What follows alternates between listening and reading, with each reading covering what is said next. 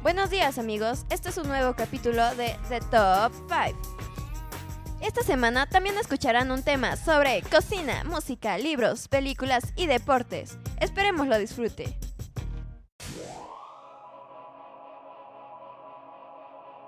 Hace años, de una tierra destrozada llamada Norteamérica, surgió Panem, una ciudad formada por 13 distritos que rodeaban el Capitolio, centro neutral del país. Pero aunque el Capitolio llevó la paz y prosperidad, los 13 distritos se rebelaron con él. 12 de ellos fueron vencidos y el 13º aniquilado. El Capitolio, para recordar a los distritos supervivientes, quien mandaba, creó los Juegos del Hambre, un cruel juego de supervivencia que se emite por televisión y que todo el mundo está obligado a ver. En él, 24 adolescentes de entre 12 y 18, un chico y una chica por cada distrito, son elegidos al azar para participar en los juegos. El objetivo es sencillo, luchar a muerte entre ellos, pues solo uno de los 24 puede ganar. En este ambiente de opresión vive Katniss Everdeen, una chica de 16 años del Distrito 12 que caza fuera de los límites permitidos por el Capitolio para alimentar a su madre y a su hermana Prim, de 12 años. Pero todo cambia cuando se celebra el sorteo de los tributos y la pequeña Prim sale elegida. Katniss se ofrece sin dudarlo para ocupar su lugar y pronto se encuentra en la arena luchando contra 23 tributos más. Nacida de una mezcla con ingredientes de Battle Royale en 1984 y El Señor de las Moscas, la novela nos pone en la piel de Katniss, a través de quien vemos la difícil vida de los distritos controlados día y noche por el Capitolio. De carácter fuerte y algo reservada, los principios de Katniss se ven puestos a prueba en los terribles Juegos del Hambre. Todo un espectáculo para el Capitolio y una humillación para los distritos. Sin duda, lo que más sorprende en este libro es la sangre fría de los tributos en la arena, que deben hacer de todo para conseguir sobrevivir. Aún así, Katniss encontrará en los juegos la amistad y el compañerismo que la ayudarán a sobrevivir un día más. La historia de los Juegos del Hambre, según la propia autora, estaba planeada como un libro único, pero al terminar de escribirlo, supo que necesitaba una secuela, la cual estaba prevista que la saga este mismo septiembre en Estados Unidos, en el norte, con el nombre de Catching Fire. Así ponemos cómodos y encender la televisión. Los Juegos del Hambre han empezado. En esta ocasión les enseñaremos en la sección de cocina cómo hacer ensalada de cuscús.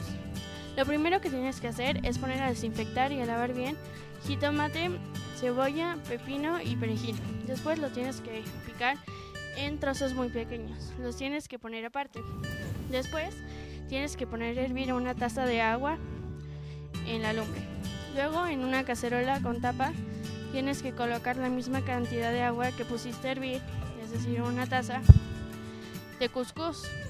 Luego debes de colocarle el agua hirviendo para que se cosa el vapor. Luego, ya que esté cocido, le debes de agregar 2 cucharadas de aceite de oliva, un poco de limón y sal al gusto. Y después los alimentos previamente picados. Y bueno, después lo revuelves y ya tienes tu ensalada de cuscús.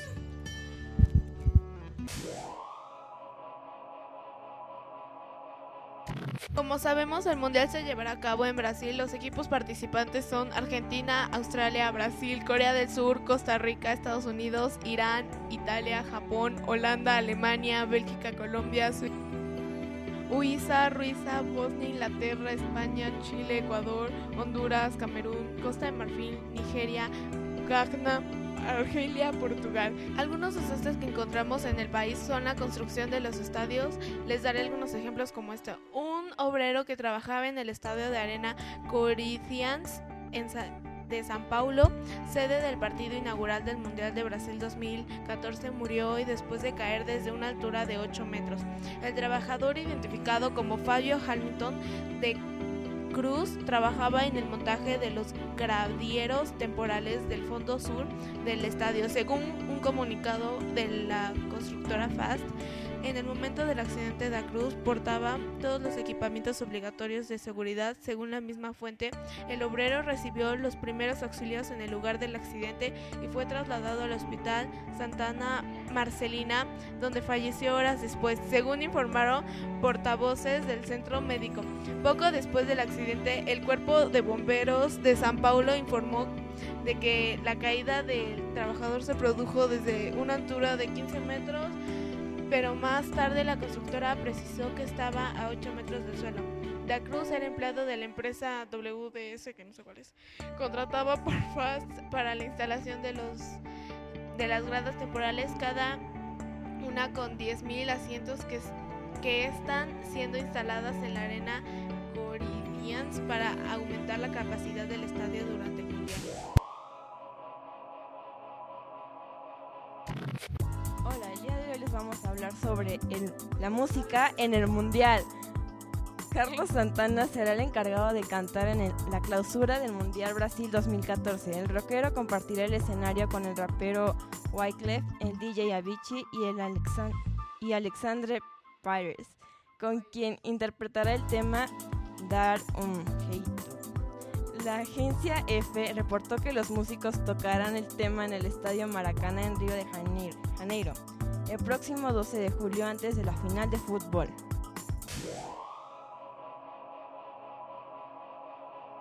Los Juegos del Hambre, en inglés The Hunger Games, es una película de ciencia ficción, acción y drama, dirigida por Gary Rose y basada en la novela bestseller del mismo nombre de Susan Collins.